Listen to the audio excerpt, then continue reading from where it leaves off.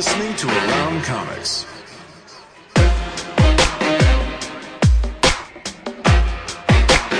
Comics.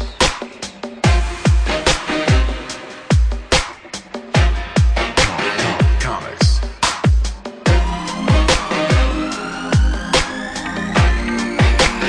Comics.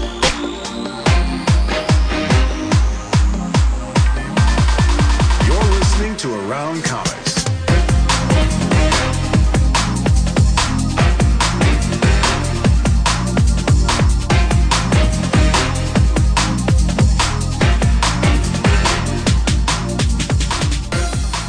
So we won't get the hot take, but in 3, 2, 1. From Chicago, this is Around Comics, the comic culture podcast where we talk about everything in and around the world of comics and comics culture. I'm Christopher Niesman, and I'm joined, as always, by my partner in crime, Mr. Brian Salazar. Hello. I am drinking this week. I'm drinking booze. I'm boozing. Whoa. I'm on a new diet. I have a new nutrition guy that's helping me try to lose some weight, and he's helping me by making me eat everything. And nice. Evidently I may have been starving myself. He's a curler. No, You're on a curling diet. Maybe he is. Because I'm on a curling diet, which is basically eat and drink everything. No, I still don't eat. I mean, I don't eat fried shit. I try and eat healthy, but I eat a lot more of stuff, and I'm not so worried about the carbs anymore. So, in case anyone was wondering. Huh. Yeah, well, you looking svelte the last time I saw you. So feeling good, trying to stay young. Nice. Well, I'm drinking too. I'm having a Happy Place. What's that? I'm in a Happy Place. Happy Place. It is it's a wonderful juicy IPA from brewery up in Milwaukee called Third Space. I thought it was a cocktail. I thought it was a name of a cocktail. I was like, I never heard of that before. That's just, it is. It is a Midwest Pale Ale from Third Space Brewing in Milwaukee, Wisconsin. Ding! And it's delightful. Yeah. And Mr. Thomas caters. Do you have a cocktail? It's drink roll call. You know, I'm drinking an old fashioned. No, let's not start this. Drinking just old fashioned. That's. Are you brandy old fashioned? I'm assuming not brandy, just whiskey. Whoa! What happened? What happened to you, my scrawny friend? It's well, you can't get good brandy here because all of the brandy is in Wisconsin. It's in Wisconsin, yeah. Wisconsin drinks more brandy than the rest of the country combined. Well, for real, when you go to a liquor store, they just have Christian Brothers or whatever. Yeah, it's just and I have a more refined brandy palate. Of course than that, yeah. It's like I'm not. No, I'm not gonna drink. Well, fine listeners. I believe that last time we met, we had given you the opportunity to join us in reading "Die" by Kieran Gillen. And what is Hans, the artist? Stephanie Hans. Hans. I don't know how to say it. Haas. Yep, Clayton Cole's letterer, Ryan Hughes designer, and Chrissy Williams editor. It is published by Image Comics. Came out it's been here the last year or so that Die started. The first trade paperback collects the first 5 issues, and it was Sal's pick for our joint discussion. So I'm going to throw it over to you. Tell us a little bit about Die. Tell me. Something. Well, do you want me to tell you about it, or do you want me to tell you what I thought about it? Why don't you tell us why you picked it? Why? Well, I picked it because I had heard I had heard some good things about it, and it sounded like something that was up my alley. It's about a group of friends that start a role-playing game together, and stuff happens, and they end up in a world of the game, and they're kind of trapped there evidently for a while, and So the reason I picked it was I've liked a lot of Kieran Gillen's. How do you say it? Kieran Gillen's work in the past, but with a British accent. My problem is I want to say Gian because I say Ozzy. guillotine. Ozzy Gian. Ozzy Gian. Yeah. Are they related? I'm sure they Kieran and Ozzy. Exactly alike. They sound exactly alike too. They have the same accent. I'm pretty sure. You do have the same haircut. Oh. It's haircut as me. Yeah, this is true. Yeah. I think Kieran's a little better dresser than Ozzy. Ozzy, sometimes looks pretty good, pretty sharp. He is a dapper lad. But yeah, so that's why basically I picked it. I figured I'm getting back into playing Dungeons and Dragons again and other board games and stuff like that. My kids are getting into RPGs a little bit, and as I've become middle aged, hopefully, knock on wood, middle aged, I've found myself extremely interested in anything nostalgic, anything from the 80s. Sure. I can't help but like, and fortunately enough, people out there creating stuff are either of my age group or they're trying to pander to my age group. So there's tons of nostalgic stuff out there now, and an RPG, a group of friends that start playing some sort of Dungeons and Dragons like game. And get trapped in the game. And immediately upon reading that or hearing that, I think about the old Dungeons and Dragons cartoon back in the day. Did you read the essay? I did, yeah. So it didn't surprise me. That was kind of the germ of the idea. Is that Kieran and Jamie McKelvey, who have worked on stuff. We talked about Phonogram for a long time, and that's part of the creative team from Phonogram and Wicked and the Divine. He's telling the story, kind of the genesis of Die, where they're walking around. Was it San Diego? It was some convention, and they're walking around and they talk. So the subject of the old Dungeons and Dragons cartoon comes up, and he kind of fixates on this idea because they never finished the series. So they never, they wrote but never actually produced the episode where the kids in the D&D cartoon series were able to escape the fantasy world and return home to their wives. And so that's the beginning of the idea is, okay, well, yeah, what happened to those kids? And so this is kind of his take on the that idea and creating a story of that. And I from the nostalgia standpoint, just like you were talking about, it's like, yeah, I always wondered what happened to those kids. It's a perfect idea. I mean, it's a great concept and something that, a story should be written from it, because it's a great idea of like, oh yeah, what would happen if you and your friends did get trapped in Dungeons and Dragons or in a world that was, Dungeons and Dragons based, and couldn't get out. And I think it's a terrific idea, and unfortunately I didn't care for the execution of it, quite honestly. Okay. I didn't like the book very much. I found it to be really cynical and a real downer of a read, and it's not a happy book. Yeah, and that's fine. Like, it's not necessarily, I don't need like a sweet story necessarily or a happy ending even or anything like that, but I found it to be sort of really unnecessarily cynical, and maybe not unnecessarily, but I found it to be extremely cynical on two levels. One was about role-playing games and sort of the time spent playing role-playing games. And what I gleaned from reading it is Kieran seems to think that he may have wasted a lot of time playing games when he was a kid, when he was a young adult, when he shouldn't have. And I think part of it is like some sort of guilt, and I can't necessarily relate because in the same way, but I think he seems to have some sort of guilt about veterans of World War I. And that might be a very British thing. I don't know. Okay. But I sort of felt that in reading this. And that he sort of projected this idea of like, while he was wasting time playing games, there's these men that, sacrificed everything in these great wars. And it's like, we play war and they really went through it, and maybe we don't honor that enough. And that's a noble thing. Like, that's an honorable thing to think about, certainly.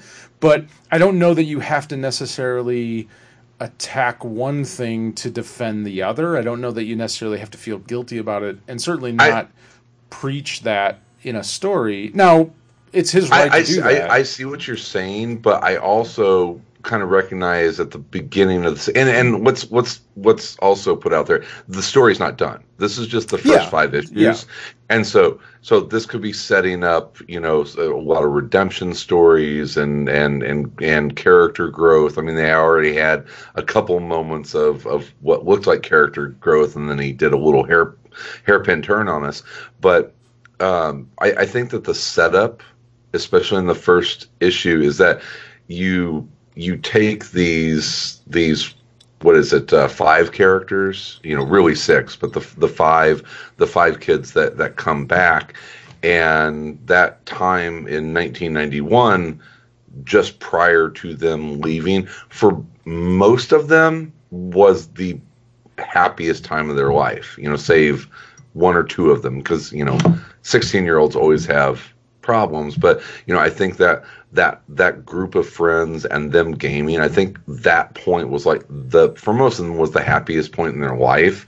And then this happens, and they come back, and they're all kind of dysfunctional messes. So I don't know if it's an attack on gaming, or the geek culture hobbies and how you're wasting your time. I think it's more of him writing really broken, dysfunctional characters, and I don't know what the long-term plan for the series is. Well, yeah, but they were broken. Is it how they redeem, or they were whatever? Broken by an RPG, but they were broken by spending time in this world. And I think they were broken before. I don't know if I don't. There's no evidence of that in the book that I saw. There really wasn't much of that. I mean, sure, it was an absolutely traumatic experience for them. I mean, they disappear for 2 years and come back, and but they still have all of their full memories. It's just that they're not allowed to. They're magically not allowed to talk about it, right? Yeah, before they left the realm and came back home, they had the one kind of the main narrator of the story. He is a wizard type character, and he sort of put a kind of hex on everyone where they couldn't talk about it at all. That was the only way that they were allowed to leave together. So that they couldn't, and we don't really know why that is necessarily. You find out a little bit more as the story progresses. But I mean, like I said, I'm not. I think it's a well written story, but I think I talked about this before. Is that I've kind of boiled down whether I like something or not to a simple thing of whether or not I care about the characters. And I don't feel like this made me care about these characters at all. I didn't like any of them. I found them to be rather annoying and and particularly whiny kind of characters, and I didn't really I didn't care about them. Yeah, and maybe that's all it is. Maybe I'm just too old. I don't really mean that. Yeah, but that would be the perception. Whiny millennials. But I just didn't really care about them. Actually, I felt like that 16 and 91. They're basically our age. Yeah, I don't think. Yeah. I just didn't really care about them that much. The book didn't do a good job, I felt, of making me care what happened to them, and I really just didn't really fall in love with any of them, and I was just annoyed by them a lot. They were just sort of like. I don't know how many times he said they're really broken, dysfunctional characters, and the ones that you do have maybe a little bit of compassion for, they're not real developed at the. I mean, it's really focusing on with the Ash character, and then it touches on a couple more, and there's certainly some interesting touchstones for each one of them. But I mean, this is Ash's story to begin with, and if you don't feel connected to that character. And to talk about that character in the real world, it's a male character. In the fantasy world, it's a female character, and there's certainly some Is it? Yeah, his name is Dominic. So. His name is Dominic, and then it's Ash, and it's a female mage character. And I think that was part of why I didn't enjoy it that much too, is because I didn't particularly like the art. I felt it to be kind of unfinished and a little messy. I wasn't really crazy about it. Just not my taste. Overall, like I said, I would describe it as kind of a moody, painterly style. That would be a kind way to describe it. Yeah, it's dark. It's dark. It's dark, and it's almost like painting with charcoal a little bit. I didn't like the art right off the bat. As I kind of got through it, I warmed up to it as being just part of that world, and it was. I like the art more as I went through it. Still not my preferred, economy of line style of art. Yeah, and that's all I mean too. It's not. Yeah. It's just not what I particularly like, and not that it's bad. It's just not what I like. So it didn't do much to enhance the story for me personally. So, like I said, I'm just trying to explain the things that I didn't like about it, because I got to the end of it and I'm just like, it's not a story for me. I found it sort of frustrating in a sense that I feel like it kind of danced around a bunch of stuff. Mm-hmm. But never really went to the heart of it. Well, yeah, it just kind of constant allusions to things, but not ever really landing any of it in a particularly interesting way. And I think that was another part of it is just I never felt any particular drama about it. They obviously get home, and now they go back. I guess we should. We didn't say we were going to talk about this in depth or that we're going to spoil stuff, and I guess we're trying not to. But I think we told people we're going to. Yeah. I think we told people we're going to read it. So here it is. Let's talk about it. But so they go back, and there's there's more danger involved, and obviously they basically what we find out is that the sixth member of the group, the guy that put everything together, and forgive me, I don't remember his name, but I think they just end up kind of referring to him as the Grandmaster or 20. Because each one of them have a different numbered die. So. Right. But he was the friend that put everything together in the beginning. Yeah. He created the game. Yeah. And he's now the all-powerful Grandmaster of the world that they're back in. And so they have to somehow defeat him or convince him to come back home, with them. And the one of the things that they're sort of debating, or one of the more interesting things, was the idea of do we treat this as it's a game, or do we treat it as if these people that are here are actually real? And so do we act like nothing matters and we can act however we want, or do we actually care about these people because they're living, breathing people? So that was sort of interesting, but it just felt like it never set up any kind of real drama. It's like it even... What? One of my issues with it, and it's along those lines, is that they never really clearly set up the rules of the world. They don't set up. It's like this is how this reality works, and these are the rules that they talk about rules a lot because it's a game. They're inside of a game, and games are dictated by rules, but they never really set out what those rules are. They just say that the Grandmaster can change the rules, and then there's we just have to work out outside of the rules of the game. It's like, okay, but we as the reader have never been, made privy to what those rules are. Yeah, absolutely. It's the entire thing, from the writing to the art, I felt to be muddy. I think that's a pretty good word to describe this book. Is it's muddy. It's unclear. It doesn't give you, I felt, enough to really latch on to. And maybe the story turns around, and maybe that's okay too. Not necessarily everything has to be laser focused, razor sharp. This is the story beats broken down. Bam, bam, bam, bam. Everything explained to you. Ambiguity is fine, but I just don't think that was necessarily the case, that he's going for that. It's just, I felt like it was just not really clear.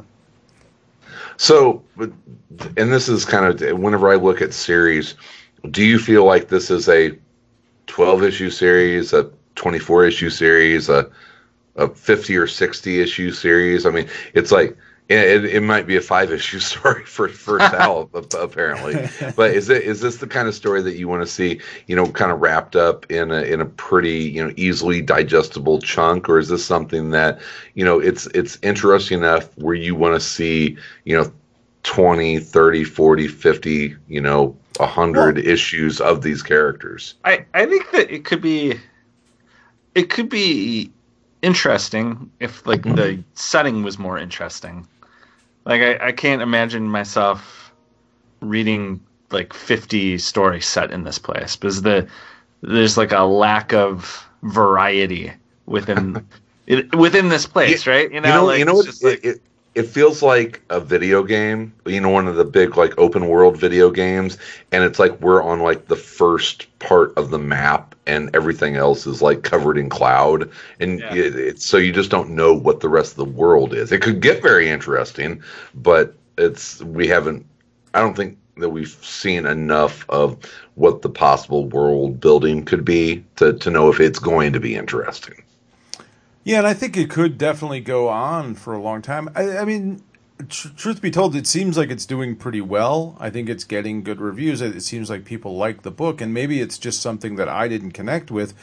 So I could definitely see that you could watch these characters sort of going through and debating a lot of different morality issues and dealing with the idea of the difference between game theory and reality and how you act in video games, say, or in RPGs or in a fantasy world. Is that your true character, the way that you behave in a world that isn't real, or is that you know what I mean? So I could definitely see that. Is Batman the real person, or is and so you could get into a lot of things, and I could definitely see people maybe enjoying that and reading it for a long time. I mean, Walking Dead went on for how many issues? So there's certainly, people may enjoy that sort of thing of just watching these characters deal with all these different situations. And because you have a fantasy world, you could bring literally anything you want into it. So it could go on for a long time. Me personally, I'm not gonna follow it, but that doesn't, Good. It's a 5-issue series for you. Probably. I might grab the next trade on Hoopla just to see where it goes, but it just wasn't my cup of tea. It just I don't know. I'm at a point where I don't need everyone to apologize for everything that's happened in the past. I'm kind of tired of that mentality of we need to apologize for everything that's gone on before today. I think it's a waste of time. I don't think that it really accomplishes anything, and I think that I don't need it in my fiction. It's bad enough it's on Twitter. I don't really need it in the stories that I read where we have to apologize for everything that we've done. I'm almost 50. I don't give a fuck anymore. It's done. It's over. I got to move on. I got to move forward. So if that's what maybe this is some sort of cathartic thing for him, for Kieran. I don't know. I felt like there was some sort of apology there, or some sort of begrudging. I don't know who he was apologizing to. Himself. I think himself. Oh, I think okay. You know what I mean. Yeah. I think he's sort of trying to make up for something that he feels he should have done different, or he doesn't do well enough, or I don't know what it is. Maybe I'm making that up. I don't know, but that's what I read in it, and it's just not that interesting to me. I was hoping for something a little more entertaining and not as I don't know, drab. Okay, that was the only part I found interesting. was that portion of it? Just because I think. The World War One stuff. Weird World War One thing. Well, to me, I didn't see it necessarily as a thread that I thought went through everything. I thought it was more of, to me, read it more as just within that moment of that context of that, which I actually thought was more interesting than the rest of it, because I didn't really find the characters that interesting. So I kind of thought like, well, maybe the setting will be interesting. And I do think there is something interesting about the thought of like all these people playing role-playing games throughout the world, and it's just like a constant state of conflict of just like when given the chance to like imagine something. Mostly, we'd like to imagine fighting other people or real initiative. You know, like there's something about that is interesting. You know, like I don't necessarily know that was the most. It was the part that was the most compelling to me out of the rest of it, because I kind of agreed with you that I didn't kind of care about the characters that much, and then outside of that, I kind of didn't care about the setting that much. The key to a book like this is going to be the ability to really pull off the world building. And like I said, it's like the video game thing. I don't feel like we've seen enough of the world for me to be really vested in it yet. That may change. Because that was like the one moment to me where I was kind of like, oh, okay, like this kind of like there's something kind of happening here.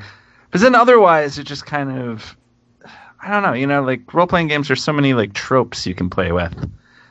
And I feel like they didn't really play with them as much as sort of just like plop them down, and then you just kind of like navigate your sort of way through them a little bit.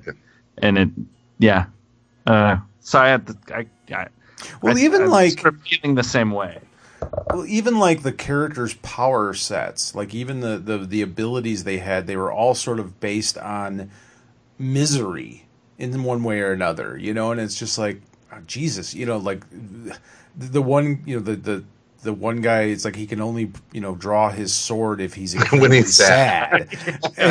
You know, and it's just like, wow, that's great. There's sort of an unrelentingness to the characters. So like, you know, like now. I do kind of like the quote unquote power of the character that it's a bargaining, negotiating with gods, that she gets perks from them, but then she has to pay it back in some way. That's kind of a neat little a neat little. But it's not going to end well. I mean, it's this horrible thing. Like they're all. That's what I mean. They're all horrible. Like the one character is basically a junkie. The other one has to be incredibly sad. The other one, it has to make a deal with the devil every time they they want something. It's like these are all terrible things, and I get that he's making it that way because the villain created the world like that, but it makes for sort of this really negative, sarcastic, not sarcastic, but cynical look at gaming. Yeah. Like, is that what you got from gaming? Like, gaming is escapism. That's why you game, is because I want to be a wizard or a barbarian fighter. I want to escape for a couple hours, 3-4 hours a week, and go, be a master archer, thief, whatever. And yeah, I mean, there's and this, the way that he set it up is, you have to pay in blood in order to do that. It's fine. You're going to have to pay a really high price, and that's why I mean the World War I thing I felt filtered through it, because to me what he was saying was basically it's fine to play these games and spend all this time, but there are men that sacrificed real lives, real blood for war. And so when you're sitting here playing these games, pretending at war to be a hero, what is a hero? Right. And it's like, okay, I get that. I understand the idea of like, yes, we probably have never given the credit to the veterans that have fought in these wars, but at the same time, why do you think they fucking fought them? They fought them so that their kids and their grandkids didn't have to. And that didn't happen. It was the war, that World War I was the war to end all wars. Well, that didn't fucking happen. That's what those men and women too, that served in that war, were fighting it for, was so that their children and their grandchildren didn't have to do that. That's what they thought, at least. But oopsie. Yeah, the reality. So it's like, what are you trying to say? It's like these guys would be thrilled if they knew that their great grandkids or their grandkids were able to just play games and pretend at war and didn't actually have to go and die, I think they would be pretty happy. So it's very cynical. It's very sad in a lot of ways to kind of look at it from that perspective of like, it's a bad thing that we don't have to go and die in wars, like that seems really odd to me and a strange message out of a comic book. All right. Well, it sounds like we're, if not split, some of us liked it more than others. Well, what did you like about it? Tell. I mean, I've kind of dominated this conversation so far, and I don't. No, I mean, it was the. I would say it's on the scale of 1 to 10. I'd say it's probably a 6. I will read it one. This is not going to be a reread for me. I liked it. I liked it fine.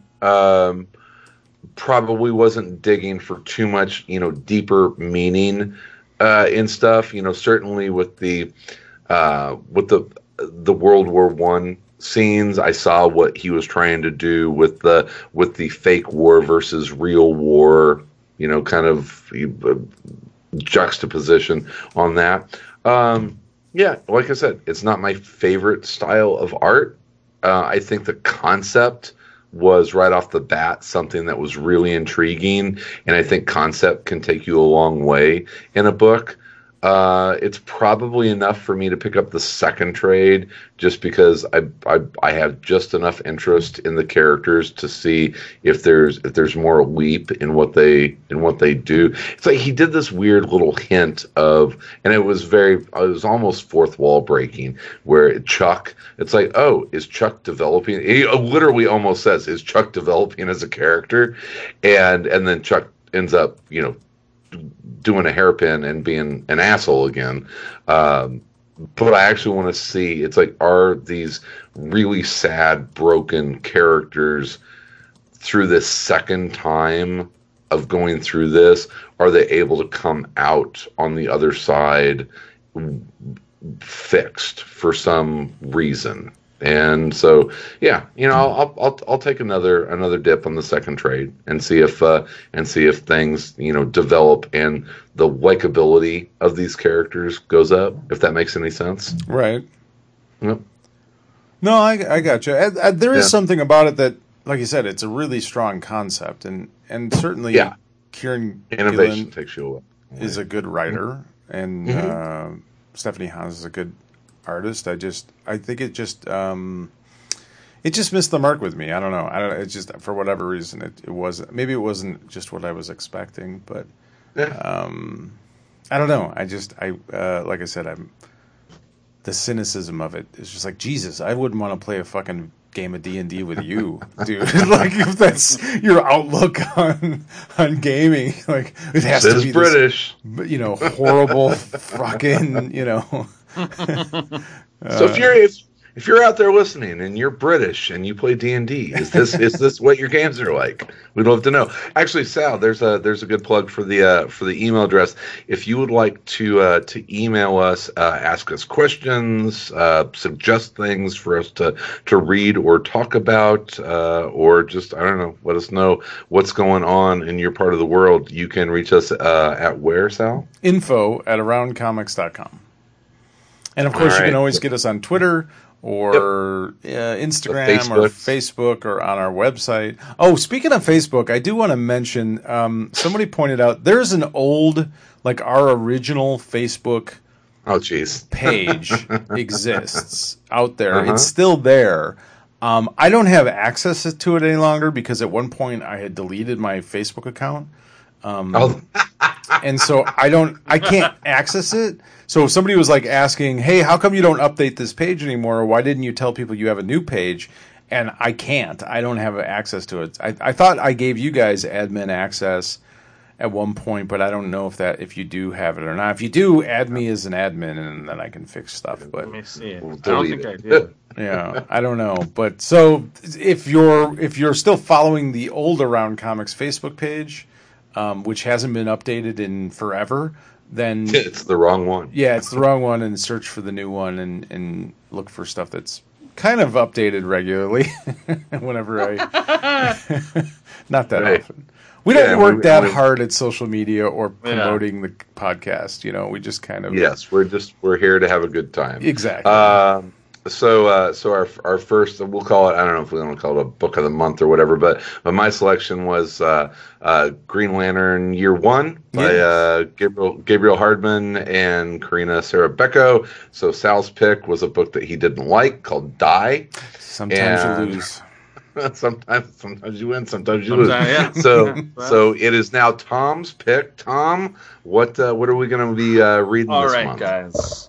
You might have heard of a popular movie called The Joker. Oh, I'm sorry, Joker. There is no the in front of it. Joker. Just Joker. And the incredible amount of discourse about it had made me go through the old hoopla to see what sort of Joker books they have in there.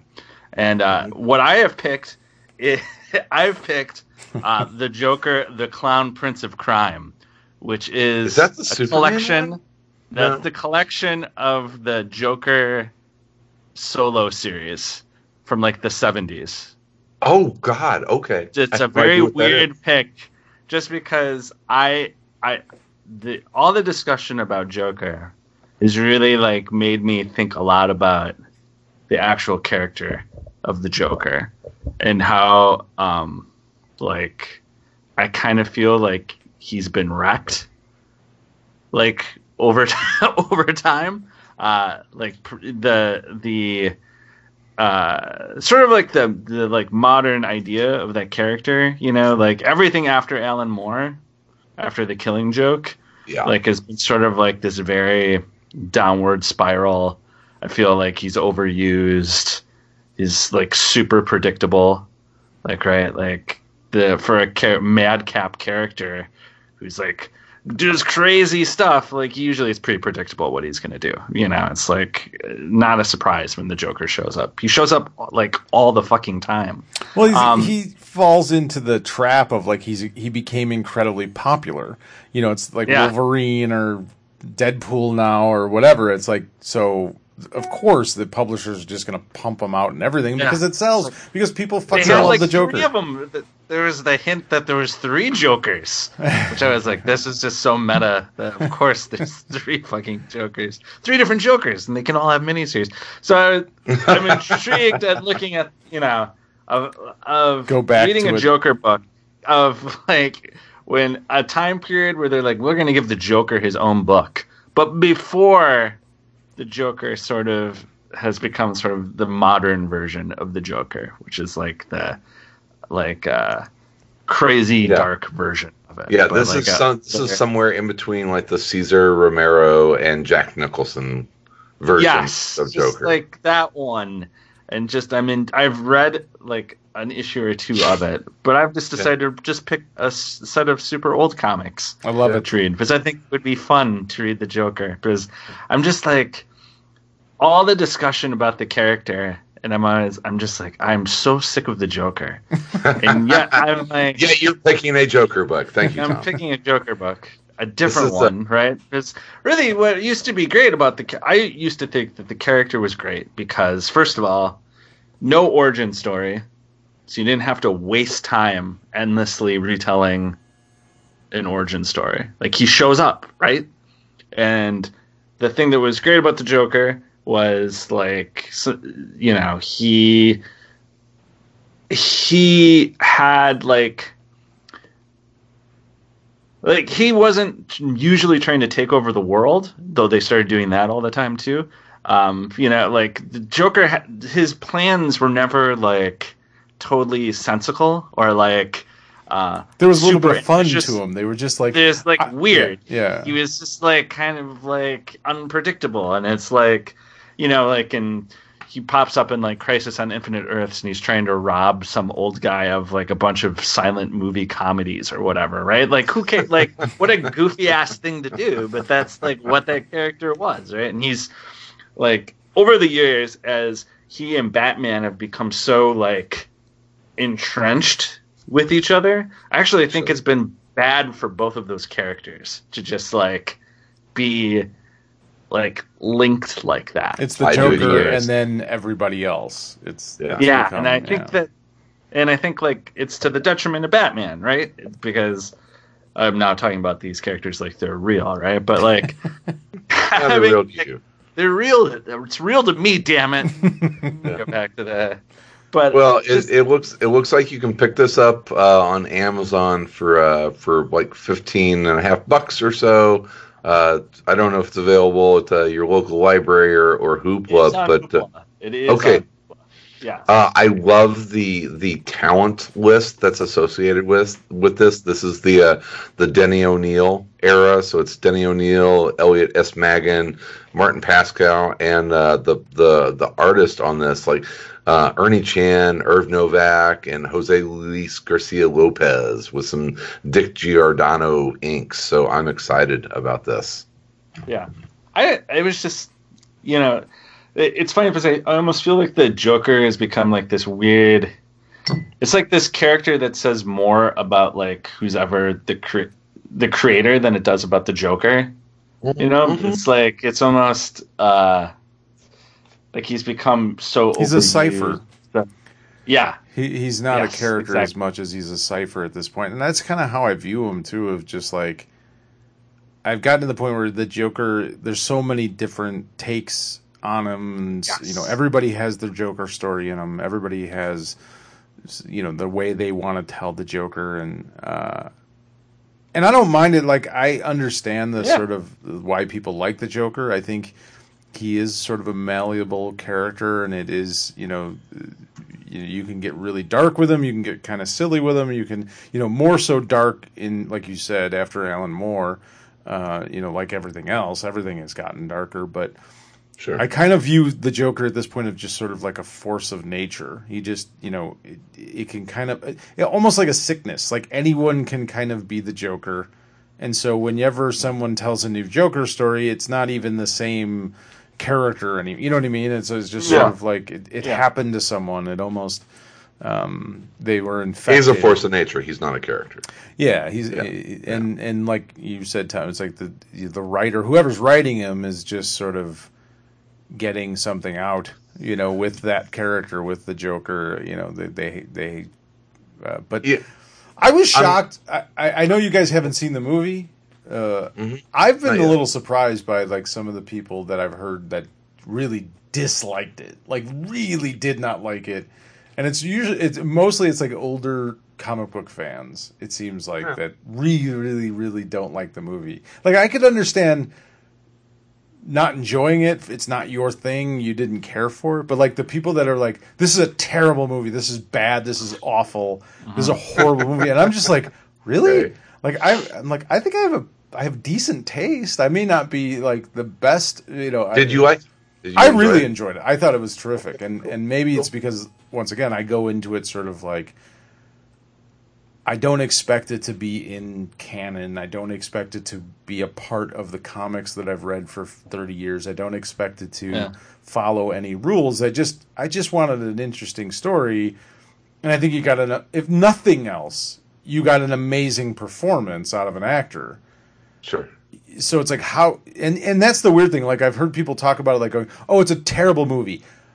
Joaquin Phoenix is amazing in it, but it's a terrible movie. And it's like, well, how is that even possible if you can have a unbelievable performance, an Oscar level performance, but it's a terrible movie? I don't get. Well, I think there's so much discussion about it that, and I haven't seen it, but I find it hard to believe that it could possibly be worthy of the amount of like discussion before it came out, right? Where people, like just that level of just like hand wringing and just like, oh my God, like what if it incites violence? And then sort of like it feels like the movie has become like the character where it's kind of a cipher for whatever you want to like. Sure.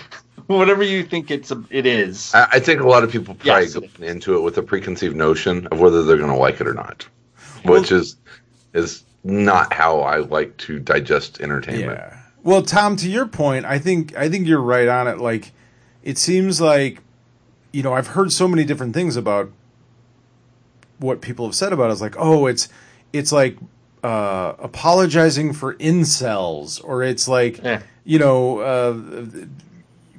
people. If you like the movie, you must be, this kind of person. Yeah. And that sort of thing. Like it's already this sort of preconceived notion about, if you don't find this despicable, or if you don't find this terrible, then you must be this. And it's just this weird sort of, like you said, okay, what are you hiding? What is your, what kind of issues are you dealing with? It's just a movie. It's just a movie. You know what I mean? Good or bad, it's, at the end of the day, it's just a movie about a made up character. It's a guy in makeup. That's all it really is. And, I liked it. I mean, I haven't seen it, but it's like, it's so strange that there's so much discussion of what probably isn't in any sort of real way a controversial movie, right? Like, of like anything within it. I mean, it's very dark. It's a very dark movie. It is absolutely a love letter or an homage to, Scorsese films of the 70s. It's very much, to me, a mix of like Taxi Driver and The King of Comedy. There's no question, and I don't think Todd Phillips wasn't hiding that fact. I mean, he cast De Niro in the role that Jerry Lewis played in the De Niro movie, The King of Comedy. You know what I mean? So it's not like he was pretending that he was doing anything other than that he was using that same sort of look and feel. But people act like that's a bad thing. It's like, those are 30-year-old movies. I mean, and they're classics. They're great movies. Yeah, if you're going to do an homage, if you're going to do something, it's a pretty good place to start. Right. Did you guys happen to see the Saturday Night Live the parody? Oscar? Yeah, it was terrific. The Oscar the Grouch. Terrific. That was brilliant. It was awesome. It really was. That was so. And I guess David Harbour is the guy who came up with that idea. That's he. I listened to him on because you guys know I'm a NPR nerd. He's done a few pretty extensive NPR interviews. It may have been like a Fresh Air or something like that. But he's a really interesting dude. He's had a interesting acting career in life, and just his approach to stuff. It's if you have a chance to track down any interviews with him, he's interesting. I told these guys before we recorded that I finally watched Avengers Endgame. I also I save all of my terrible movie watching for when I'm on planes. Yes. Yes. So I watched the new. I'm where I chat. I watched the new Hellboy movie, the most recent. Oh, I'm sorry. Which is a chef's. I'm doing a chef's kiss right now. Perfect airplane movie. I don't even know what that is. It's just like a bad movie or like, you don't sit there and regret that you're like, oh, I wish I was seeing this on like a TV at home under perfect conditions. Like, I'm on a flight for 4.5 hours. I need something. I got bored of what I'm reading and watched Hellboy, and he was good in it. I actually liked him. Everything else in that movie is so like it's too much like the comic book is the problem. It lifts stuff straight out of the comic, and it almost plays it too straight. Yeah. Yes. I didn't hate it, but it's not good. It's like the stuff where they pulled so many things that were so directly from the comics, but also like kind of didn't execute it as well as they could. Well, I think so. If you described it to me, I'd be like, oh, that's pretty cool. And then I watched it and I was like, oh, I don't. Yeah. Well, I think part of it too is like with Hellboy the comic, because of Mignola's style, his wonderful art style, and this sort of esoteric way that he tells a story, he can, he can really give you something that is on paper kind of nothing, But Yes. he's so talented. He's such a good artist, and the way he lays out a story and the way that he writes that character, it's intriguing. But then when you try and recreate it in a movie, it just doesn't work because it's not his style. It's not his visual look and feel of the book and everything that he, you can't. Yeah, so it just, I don't know. It's weird. Like, I always felt like the Del Toro it was Del Toro, right? Yeah, yeah, Benicio. Yeah, I always thought that was like the fan fiction movie versions of Hellboy. Yeah, I liked the first one. I mean, yeah, they were fine, but it still wasn't. It was like a fan fiction version, But also, like, think about how those comics are structured. Those comics are structured in such, just storytelling wise, so non-movie. Oh yeah, and that they're like poetry here's or this something. Story, and then this other story happens 8 years later, and then like there's huge gaps of time, and just like and nothing's explained, explained except like, and in that sense, it's perfect, right? Because it's like, here's this huge tapestry of like time, and this little story is one thing that happens within it. And it's like, of course, I'm not going to bother to explain everything to you because there's 40 years of stuff that's happened.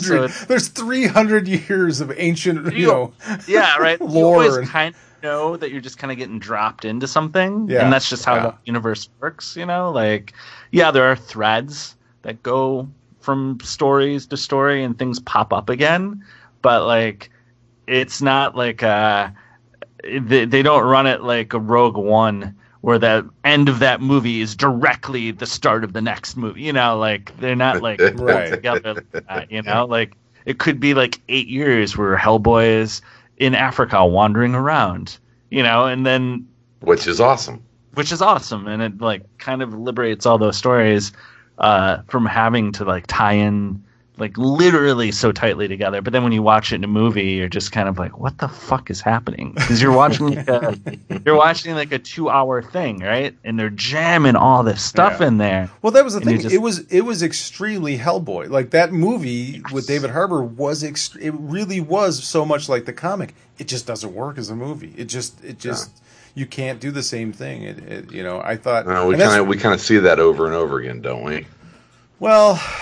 Yeah, I think it's speaking of Watchmen premieres on HBO tonight. That's right. Does it? Yeah, I'm probably gonna watch that after this.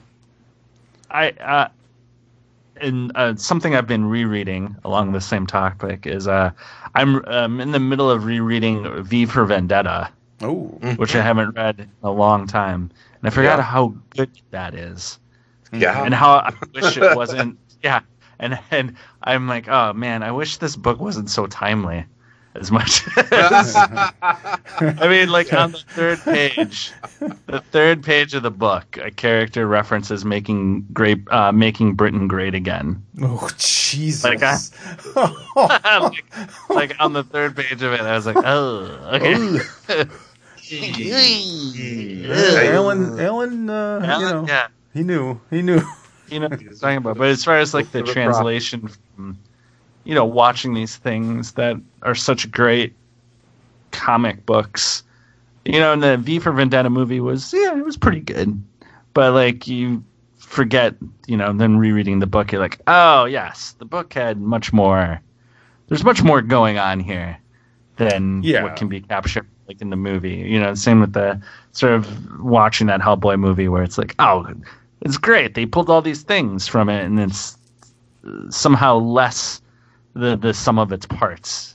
Well, it's somehow putting it all together, you're like, that's not as good as it could be. I have a theory, and let me know what you guys think about this. But so I was watching the new. We went and saw the new Lion King, the CGI version of the Lion King, and I was, the first 10 minutes, it's like, holy shit, this looks amazing. Like, those are real lions and real monkeys and all the, it's like, it looks unbelievable. But then about 10 minutes into it, I'm like, this is boring. I know, I've seen this 14 times. I know the story, and it's not as good now. I was talking to my niece about it afterwards, and she was saying, I didn't feel very connected to any of the performances. Like for some reason, it was amazing to watch, but I didn't feel anything. And I remember reading. Do you guys remember the books How to Make Comics by Scott McCloud? Oh yeah, sure. Been around forever, right? And I remember him talking about like why comics. One of the reasons why comic books work and like cartoons work is because the simplicity of the drawings allow us to connect and put our own sort of emotion and feelings into those characters. We fill in the gaps. You know what I mean? Like if because they're so simple in comparison to reality, our brains kind of fill in the gaps. So I think that's sort of the thing with Hellboy. Like it's so simple in a lot of ways that we kind of fill in a lot of the holes. But then when it's a movie, it's not. You're just sort of given it, and there's no gaps to fill in. So it's like you either accept it or you don't. And you may not connect with it as well because there's no gaps for you to fill in. I don't know. That's just a sort of theory I have on that kind of thing. Did I lose completely? You lose you guys on that? You just blew my mind. Yeah, I think leaving something to the imagination. I mean, there's, if something is technically superior, it's like how I felt about Avatar. It looked amazing. I wasn't emotionally connected to it.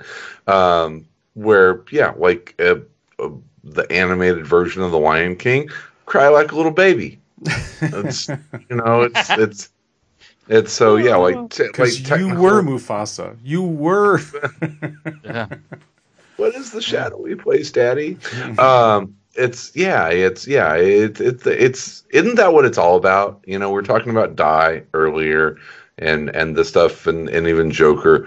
It's really at the end of the day, it's about creating an emotional connection with your audience, with your reader, and it can be technically superior, the execution on art and visuals and whatnot. But if you don't create some sort of personal connection with the viewer, with the reader, you've missed the mark. Yeah, there's a lot of beautiful stuff out there, but at the end of the day, it's gotta mean something to you, right?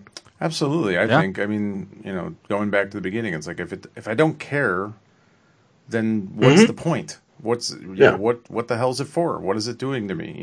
I don't need to go to school when I watch a movie. I don't. Well, if I want that, I'll watch a documentary.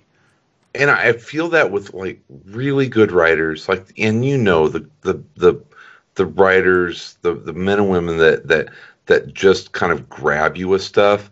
That I think is the key whenever I read something, and if they make me feel vested in a character in like the smallest amount of time possible. I mean, there are some writers, there are some directors. Sometimes it can be a movie where they can within like a minute or two, like actually kind of make you care about something or someone, and if something bad happens to them, you're like, oh my God. It's like you've had like 90 seconds with this character, and now they have ruined your life. It's skill. It is absolutely the skill of writing, is to make you connect with something or someone and then rip that away and make you feel Stop making me feel things. Yeah. And we know the writers that are able to do that. It's an absolute skill. And So on another note, have you guys watched on Hulu the Wu-Tang Clan saga? I started watching it, and I'm absolutely going to finish it. Oh, I love it. I'm obsessed with it. I can't wait every Wednesday for it to come out. It's so good. It's so. Yeah. But every time I watch it, or every time I think about it, I cannot help but think about the time where Chris, when you pronounce the RZA. RZA. Yeah. And yes, the RZA. I was just like, what? Hello, middle-aged white man. Yeah. The Wu-Tang Clan. And I will. Is that some sort of Chinese restaurant? Is that?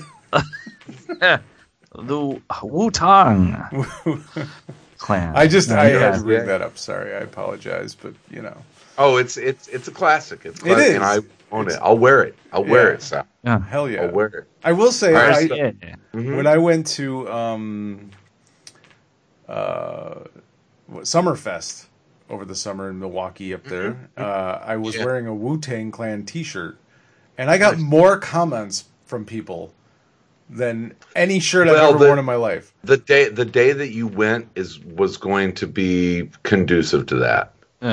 Yeah, that's true enough. You went on a day where there was a lot of hip hop and rap acts. Yeah. But it was mostly white for people. The children. Wu-Tang is for the children town. You're right. You're absolutely right. Oh yes, good stuff. Good stuff. Well, the show's really good though. I've watched all the episodes and I think it's really good. It's to me it's like one of the best comic book movies out there, in a weird way. In a weird way, you're right. Really? It is. They're putting together the Justice League. Like they're putting together. Like I'm just Wu-Tang waiting Assemble. Yeah, it really is, and I love it. I enjoy the hell out of it. That's awesome. I watched the first one. I'm going to get around to it. It's a comic book movie. It's the greatest.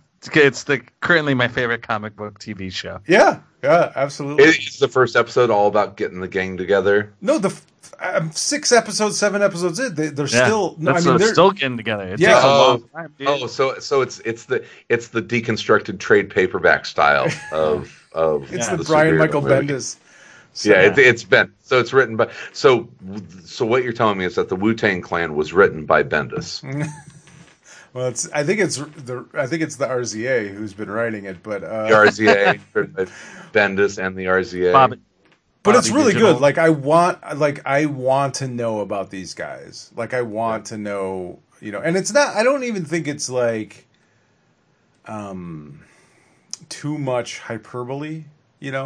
I mean, they don't spend a whole lot of time like glamorizing anything necessarily. Yeah. I mean, obviously they were all very talented, musicians and rappers, especially, MCs, but they don't even spend that much time on that as of yet. And it's really just sort of like telling this story about these guys that, were trying to get out of a bad situation or trying to change their lives or just loved music. And I think it's really good. I think it's excellent. And, nice. Awesome. And it's Wu-Tang, an American saga. Hell yeah. Which is hell yeah. That is awesome. Bring the ruckus. All right. Well, so we've got the next time we get together, we're going to be talking about Joker. Yep. Is there anything else we want to cover in this episode before we wrap things up? I had an email. Well, I have an email and a tweet if you guys want to. A tweet? Okay. Yeah. Yes. Okay, absolutely. So the email is from Christopher Vu, who has emailed us before. He calls himself the Neo Samurai. And he asks, why does Chris insist on saying whenever when any other normal person in the world would say when? Now, I have to admit... Is that a tick of mine? It must be, but I have never noticed that. But apparently you must say whenever as opposed to when. God, don't start emailing us about verbal tics. Because I have a lot of them. Please stop. Don't. Well, I guess he's just curious if it's something you do on purpose or you do it accidentally, apparently. Absolutely not on purpose. Okay. All right. Well, there you go, Chris. Use less words, Chris. Use less words. Why are you using so many words? I got to fill time, Tom. You're annoying our listeners by saying whenever. I've been annoying listeners since 2006. This is true. Haven't we all? Listeners have been tolerating you since 2006. Yeah. Around comics, listening to the other two guys. No, not at all. Not true. No. This is Chris's die. This is four-sided die. Oh no. All right. Well, hold on. I got a tweet. Huh? Oh, we got a tweet. Oh, an email and a tweet. Okay. Is this one also about my no? My not at all. Grammatical. What's the deal with Chris? Why did Chris's L's sound like W's? Chris, no, this is just a question. And it was just posted. I tweeted out earlier that we were recording an episode tonight. So, Jason, the servant Ford, Jason Ford, he is at ThunderDuck360.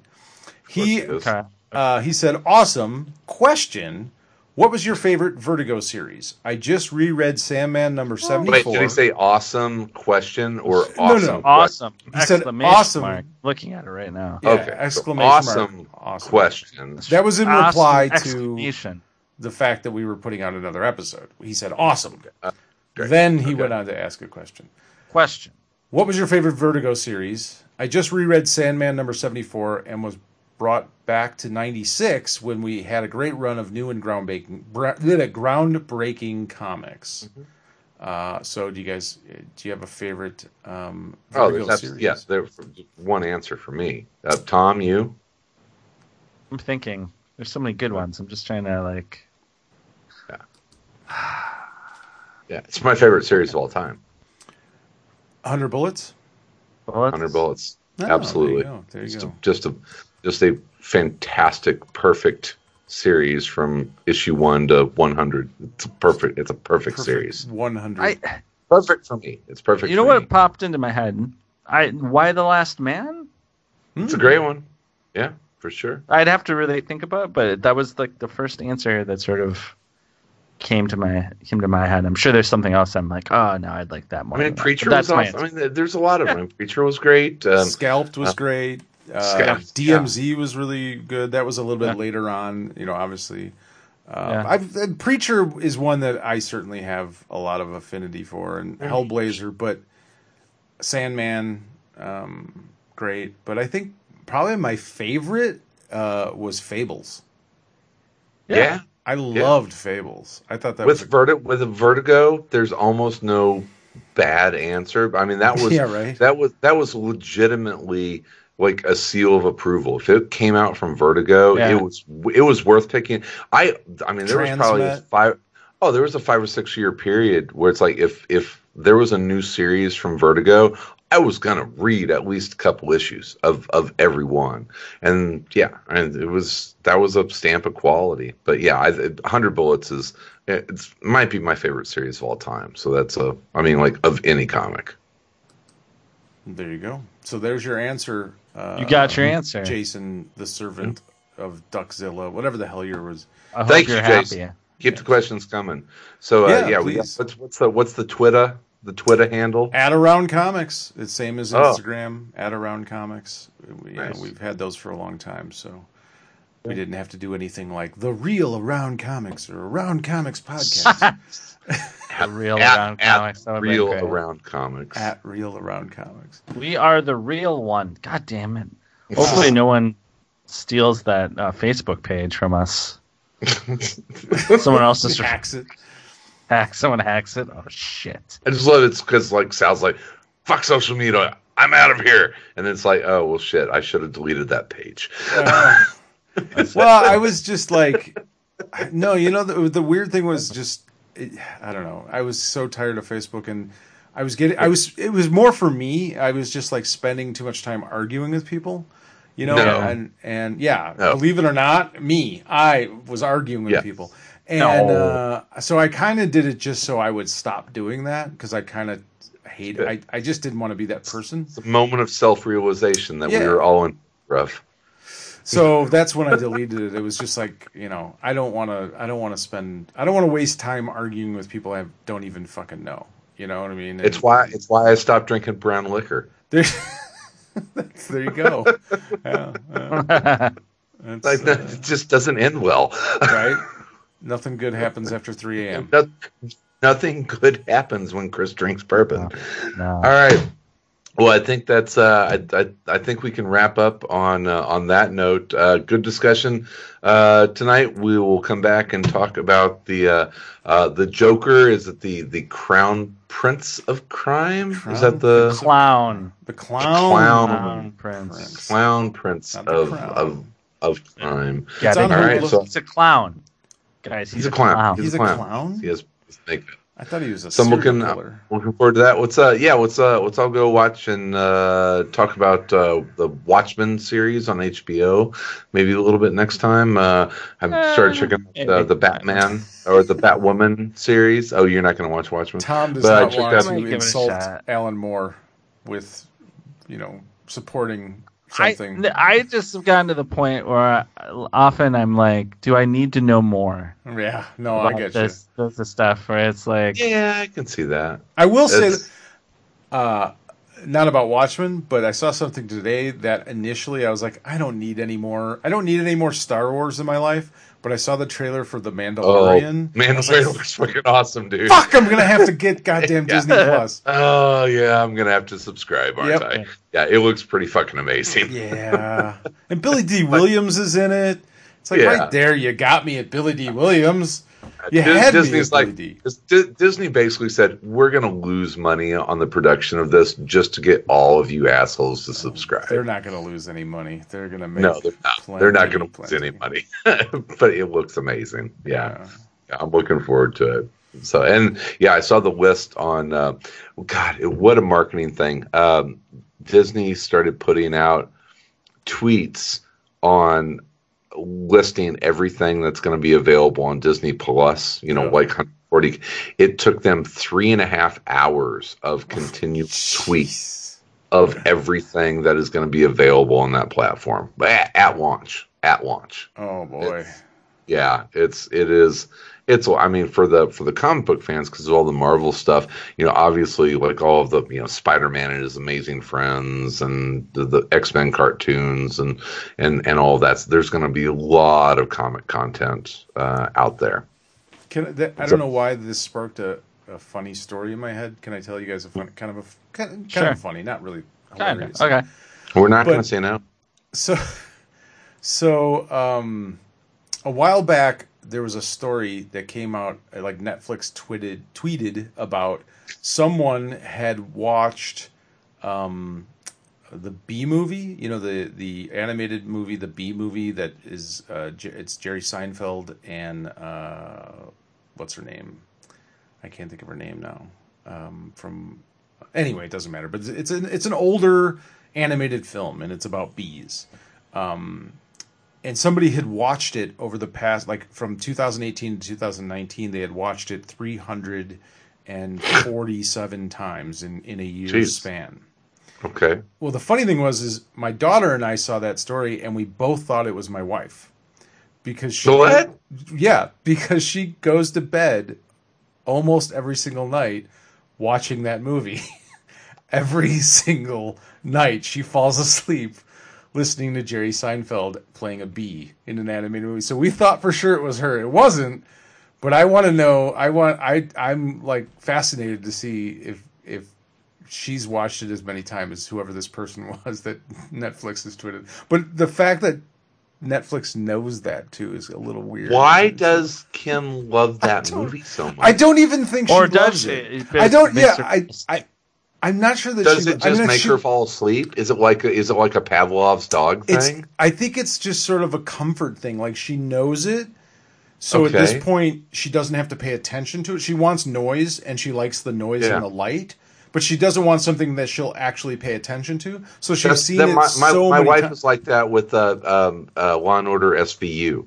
She can just that's her background. It's white noise. Like, seriously, it's white noise. She white doesn't noise. watch it. It's completely unengaging. She can have it on, and she already know. I mean, Ice-T finds a dead person, and they eventually arrest them. I mean, that's the story. There you go. It's the same thing. Yeah, I don't know. Yeah, almost every single night I come to bed and I turn off B movie. It's either that or it's like Hotel Transylvania 3. One or the other. I don't. Yeah, my wife does not have. Cracks my shit up. Mine too. We forgot to mention that Werner Herzog is in The Mandalorian, so that you should. Werner Herzog is in Mandalorian. Yeah, he's in The Mandalorian. Yeah, he's going to play the bad guy. He looks almost like he's what Palpatine-ish looking. That's amazing. No one's ever combined the interests of both current Tom and 12-year-old Tom, such as Even like, Tom's Werner gonna have to Herzog- subscribe. Yeah, Werner Herzog Is in the Mandalorian. plus Star Wars. It's like, Everybody oh, loves Star fine. Wars, Tom. Everyone, even Werner. Everyone does. Even I met him, and it was amazing. He was down in Champaign, Illinois, for one of the Robert Ebert overlooked film festivals, and they were showing one of his movies. I think it's the one with the crabs on the beach, and I can never remember the name of it. Finding It had Nemo? to be, huh? Finding Nemo? Was that? It was not Finding Nemo. No, it was. Yeah, it was. Invincible. That was the name of it. Great movie. I just remember the visuals of these crabs on the beach. It was crazy. It's Tim Roth is in it. But yeah, like literally bumped into him on the streets of Champaign and shook his hand and said I loved his movies. Just big guy, big guy, big personality. He's a man's man. Boys, I mean he's one of a kind. For sure. Yeah. And I had some. So watch Invincible. It's a pretty crazy movie. I definitely have not done a good job of watching enough of his films. I need to watch more of them. Fitzcarraldo. I think I did watch that one actually. Was Aguirre. It's The Wrath of God. It's and there's actually a pretty amazing documentary. It's called My Fiend, and it's basically about his relationship with Klaus Kinski. Yep. There's the documentary about Fitzcarraldo that Werner Herzog didn't make that, but that's a pretty amazing documentary. Grizzly Man. That's also a good one. Yeah, I saw that. He just did that one about volcanoes. That was on Netflix. Yeah, a year or two ago. I can't remember off the top of my head. He did the one about the Arctic with the classic memeable moment of the penguin that's gone insane and is wandering in the wrong direction. Yeah, it's just like yes. He's like a filmmaker's filmmaker. He's that guy, and he's in Mandalorian. God damn you, Disney! Damn it, money. He's got some of that Disney money, baby. Yeah, he did. He's like, yeah, all right. Oh, you know what I didn't talk... Well, we can save this for maybe the next episode, but I did start reading Hip Hop Family Tree. Oh, it's awesome. Isn't it? Yeah, very good. Well, it's like insane. I've never been into... I'm into hip hop. I'm into old school hip hop now more than I've ever been in my life. Sure, like I'm reading that. I'm watching Hip Hop Evolution and the Wu-Tang Clan thing. Like, you're deep. I'm deep into hip hop right now. There are several Spotify hip hop family tree playlists out there that are volume. I'm gonna have to check them out. Yeah, I've been listening. It's like I went from Wu-Tang Clan to I've been listening to Gravediggers, the RZA's other band, because it's like RZA's other band. RZA. The RZA. That was his other like horrorcore band, and that really I like that kind of stuff. There's not enough horror in music, in my opinion. There should be more. Always have been a big Alice Cooper fan. A little bit more, Bobby Boris Pickett, a little Monster Mash. Monsters Holiday, the classics. Classics. Absolutely. Can't get enough of it. No, I've always, I was always gravitated towards, like I said, Alice Cooper and the Misfits, anything horror related, the Cramps, and so it's like, oh, there's hip hop now. I'm finding hip hop that's horror hip hop. Horror hip hop, horrorcore. So it's like, oh, okay, this is really in my, liking, in my wheelhouse, if you will. Yeah, Ed Piskor is rapidly becoming like a modern master. I love his work, and the Hip Hop Family Tree, the big like double volumes are great. And the X-Men series that he's been doing. Really looking forward to the Tom Scioli Fantastic Four evolution thing or whatever. It's like what Pisker did with X. Right. So it's so that's gonna be a lot of fun.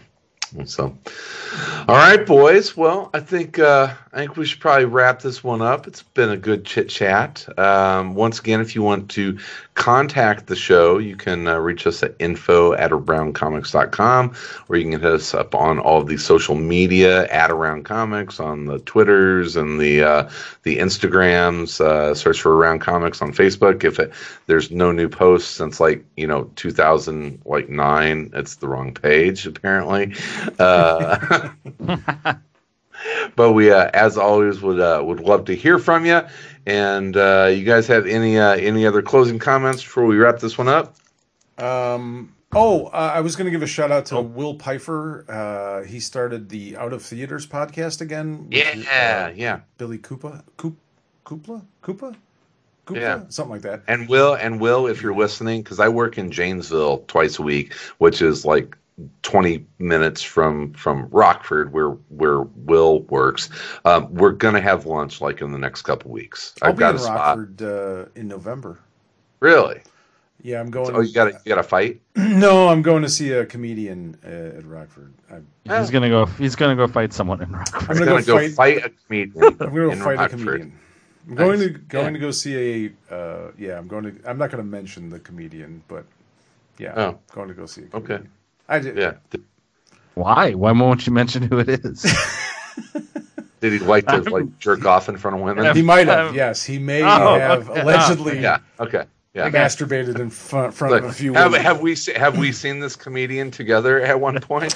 We did at the Chicago Theater. Yes, that's true. Yeah. It's a great show. It's great with Hannibal Buress. Fucking Stephen Wright. Yeah. It was you guys are seeing Gallagher too in person.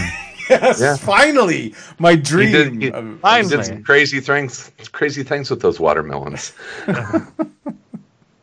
So Will, we're gonna have lunch soon, buddy. It's I just gotta whether you like it or not, Will. Do you like it or not? Like a threat. Oh, we're gonna have lunch. I'm sorry, I keep dragging this out, but I also am working on, and I haven't told you guys this yet, but you're obviously. Jesus. More than welcome to be a part of it, but you're not, forced to. But I'm trying to get a panel at C2E2, which is in February.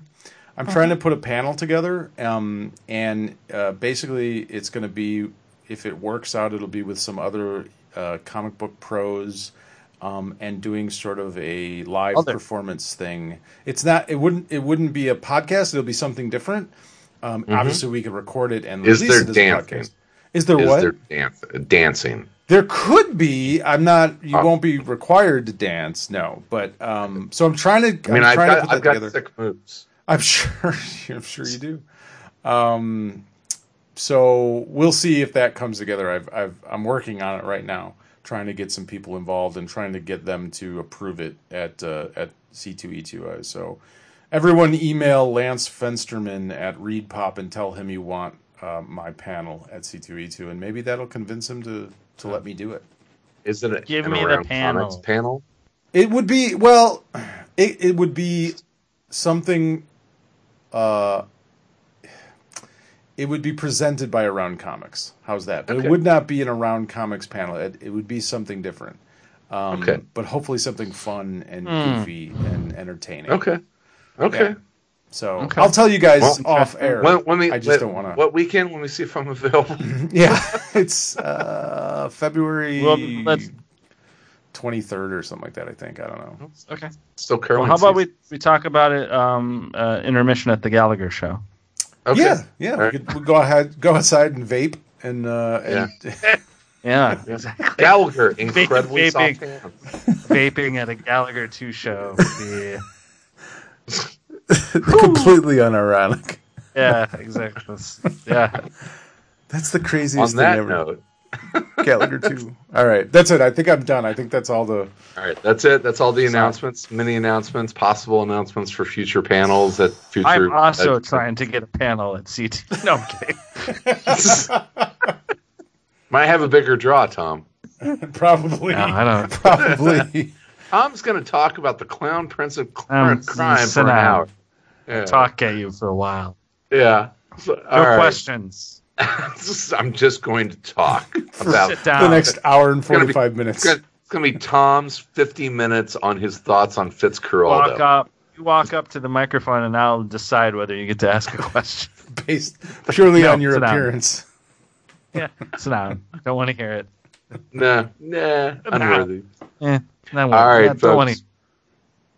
Well, thank you for listening to this episode of Around Comics. We'll be back sometime in the next month here to talk about Tom's book of the month and anything else in and around comics. All right. Wu-Tang, motherfuckers! Oh, jeez. Wu-Tang's for the children. Mm-hmm. Read Hip Hop Family Tree. You're listening to Around Comics.